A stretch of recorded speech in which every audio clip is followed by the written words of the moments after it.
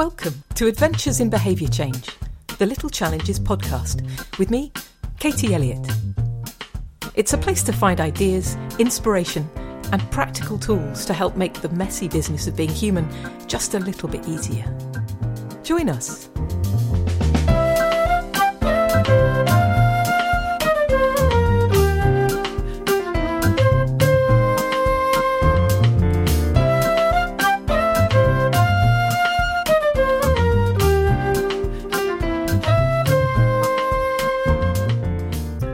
My guest on today's show is James Sills, a musician and vocal leader with a passion for bringing people together to sing.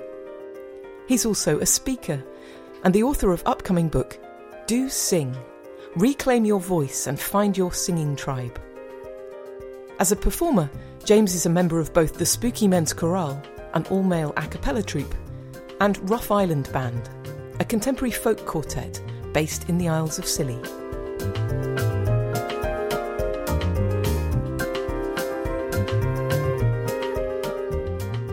James Sills, good morning. Hi there, how are you doing? I'm really well, thank you. I'd love to know what has led you to the work that you do today? Well, I think the dual path has been the musical path. So, growing up as a musician and playing a lot in school and taking a music degree. But also, I think it's been a real deep love, really, for feeling part of something and feeling part of community, So when I was a young lad that was singing on the football terraces with my dad, and that feeling of just being part of something bigger, or when I was at school playing in whether it was a school jazz band or with your group of friends, or singing in my village church when I was younger, just that sense of being part of something and sharing something together. And I think you realise things in hindsight, but actually what I'm doing with my singing is essentially community building through song. So in a way, the music is a vehicle for something else. So I think that even though my background isn't, I'm not a choral scholar, I have never really formally studied singing, but I've always really held the power of community to be very important. And I think particularly in today's society where to some extent we're becoming more and more atomised, we need to come together. And I think singing is just one of the most positive ways of doing that. Yeah, I absolutely agree with you. Have you got any examples of special moments when you've helped to bring people together to sing? Without sounding, a bit overblown, pretty much every rehearsal is a special moment. If I think of particular groups I'm working with at the moment, my most recent project has been to help set up and run a choir in Wrexham, which is my nearest town here in North Wales, for people who've experienced homelessness and other forms of marginalisation. And a big part of the singing experience is the eating and drinking together. So it starts with, we all kind of have a cup of tea, and then the singing starts, and then we have lunch together, and that really brings people together for whom the need for stability and something positive and community is just so important. And it's just been absolutely wonderful. It's been running for several months now, and I just look forward to it so much every Wednesday. It's a really brilliant atmosphere of people coming together and people who are having pretty hard times. Mm-hmm. It's a great leveller, I think. Yeah. Music with people. I used to work a lot with people who have dementia, largely because both my parents had dementia, and I did a lot of music with both of them. But I used to go in and do interactive sessions with people, and just had some really beautiful experiences of people who found it very difficult to do things like form a sentence or remember anything at all, but could still sing along. And actually, right towards the very end of my mum's life, she could still sing supercalifragilisticexpialidocious with almost all the words, despite the fact that she didn't know who we were. So you had that point of connection with them? Absolutely. Singing and dancing. Regular verbal communication, might not have been there. Yeah, it's just, singing is so hardwired into our brains. I mean, there's a lot of science out there that you can read about it, but the auditory system starts developing, in the womb, and it's one of the last things to leave at the end of our lives. And there is a growing realisation of this, which is fantastic. So there is more and more work, people going into places like dementia wards, and I think it's fantastic.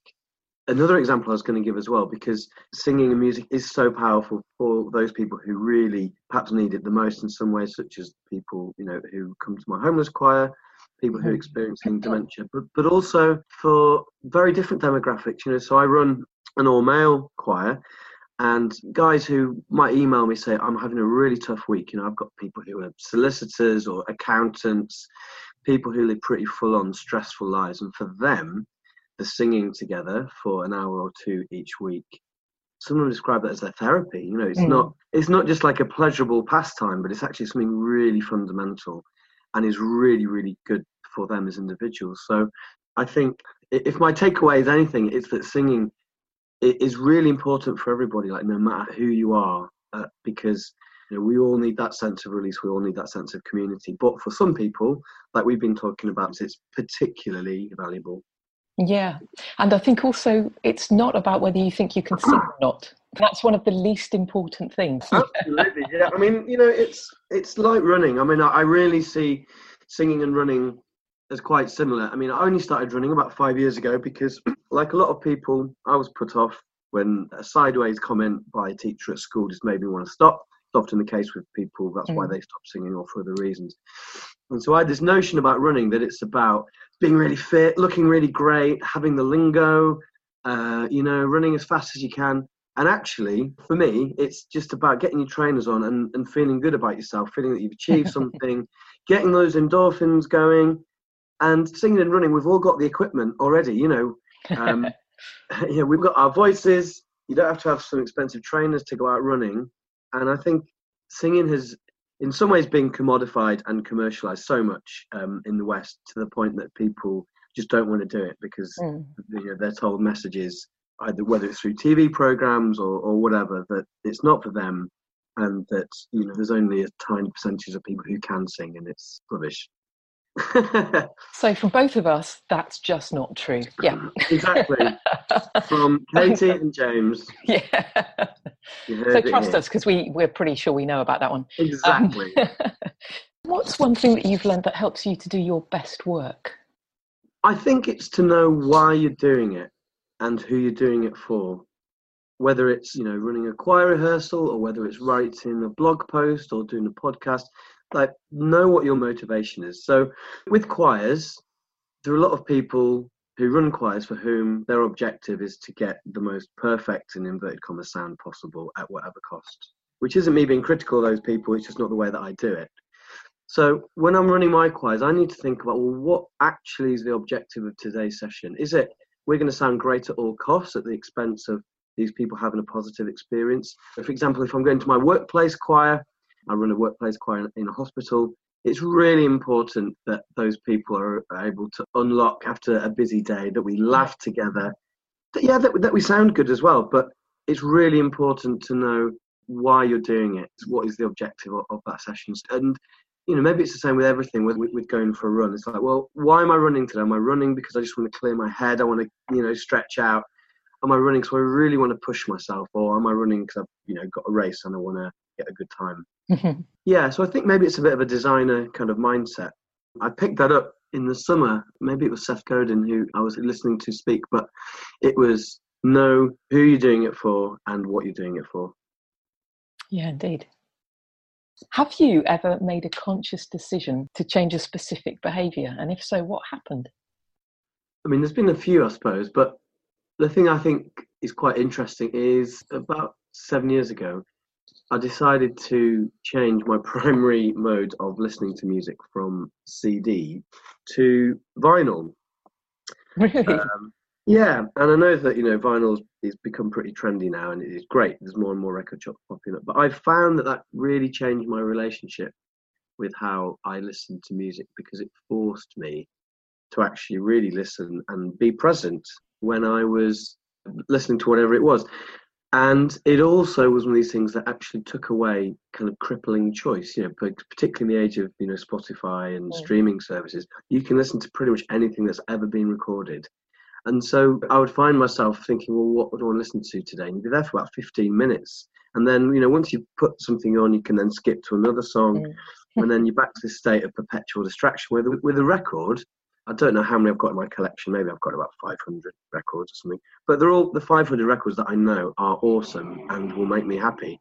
And so you kind of pick what you want to listen to for that day, and then just let the whole thing run. And the fact that it's in my front room, I can sit on my nice comfy couch and just enjoy that experience. So I just feel I've got a more direct relationship with the music. It sounds better as well.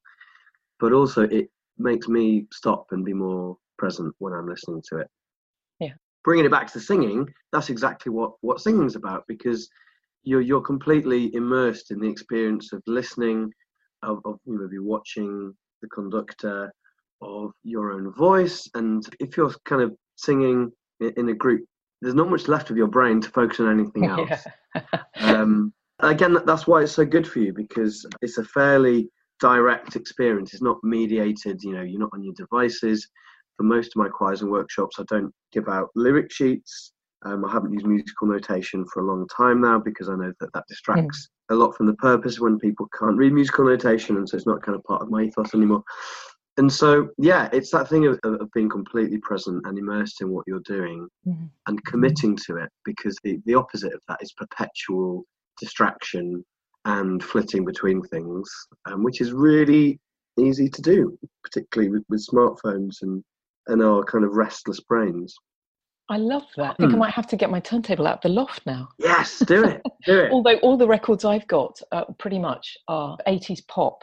I don't know if I would only want to listen to those now, but vinyl's back, isn't it? With a vengeance. It's back, and if you know some good charity shops, you can pick up some real bargains. That's very true, actually. It doesn't have to be all that expensive. So the early days of building my collection up were just amazing, because there were, say, 100 albums that I had to have. And, I found them, most of them, for about, a £5 or less in second-hand record shops or charity shops. And then it becomes a bit harder. And then when you buy a new vinyl, they're a bit more expensive. But it's just a little thing that I would say, has improved my life a little bit. Wonderful. Thank you.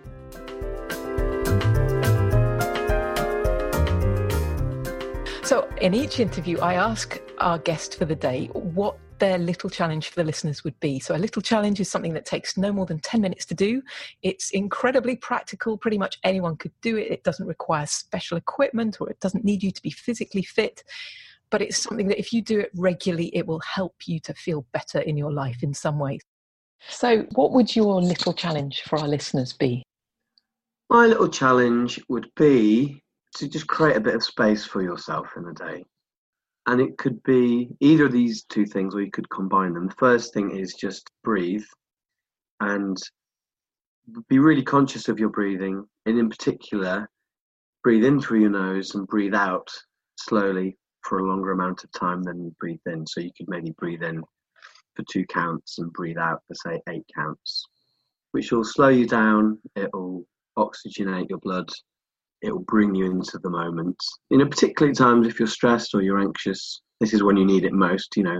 Carve out that time for yourself and just really inhabit yourself, be going back to being present.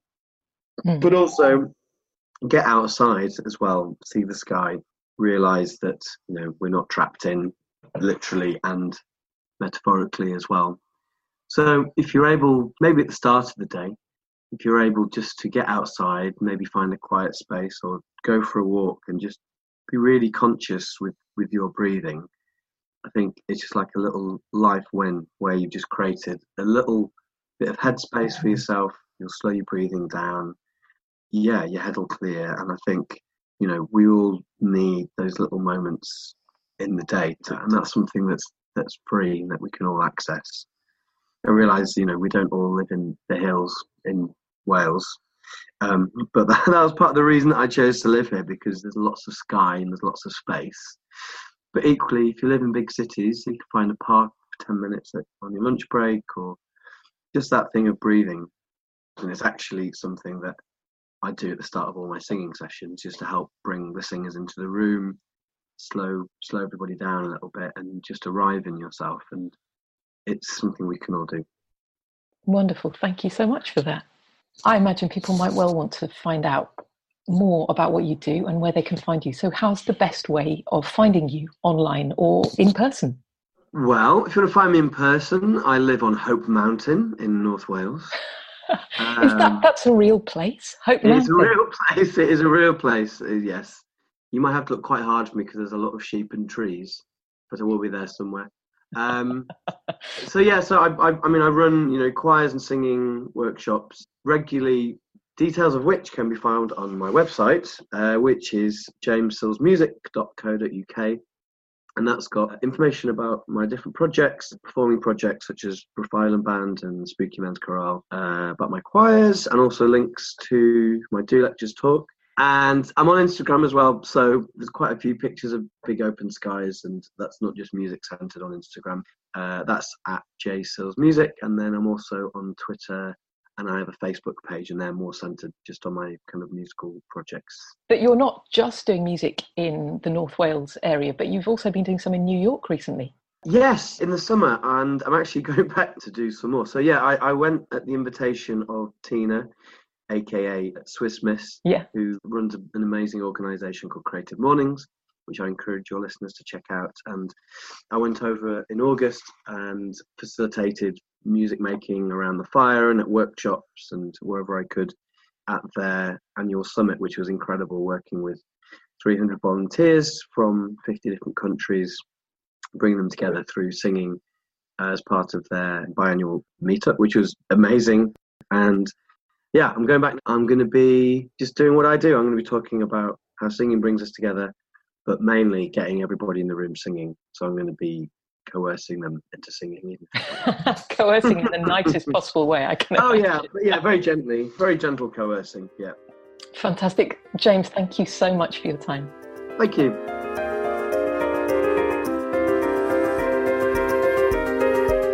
Thanks for listening. If you know someone who might enjoy today's episode, please pass it on. And if you'd like to hear more from Adventures in Behaviour Change, subscribe on iTunes. Last but not least, if you'd like to help me grow the podcast, please leave an iTunes review. Each one makes a real difference. Until next time, bye for now. Adventures in Behavior Change is brought to you by the Little Challenges Project. To find out more, visit littlechallenges.com.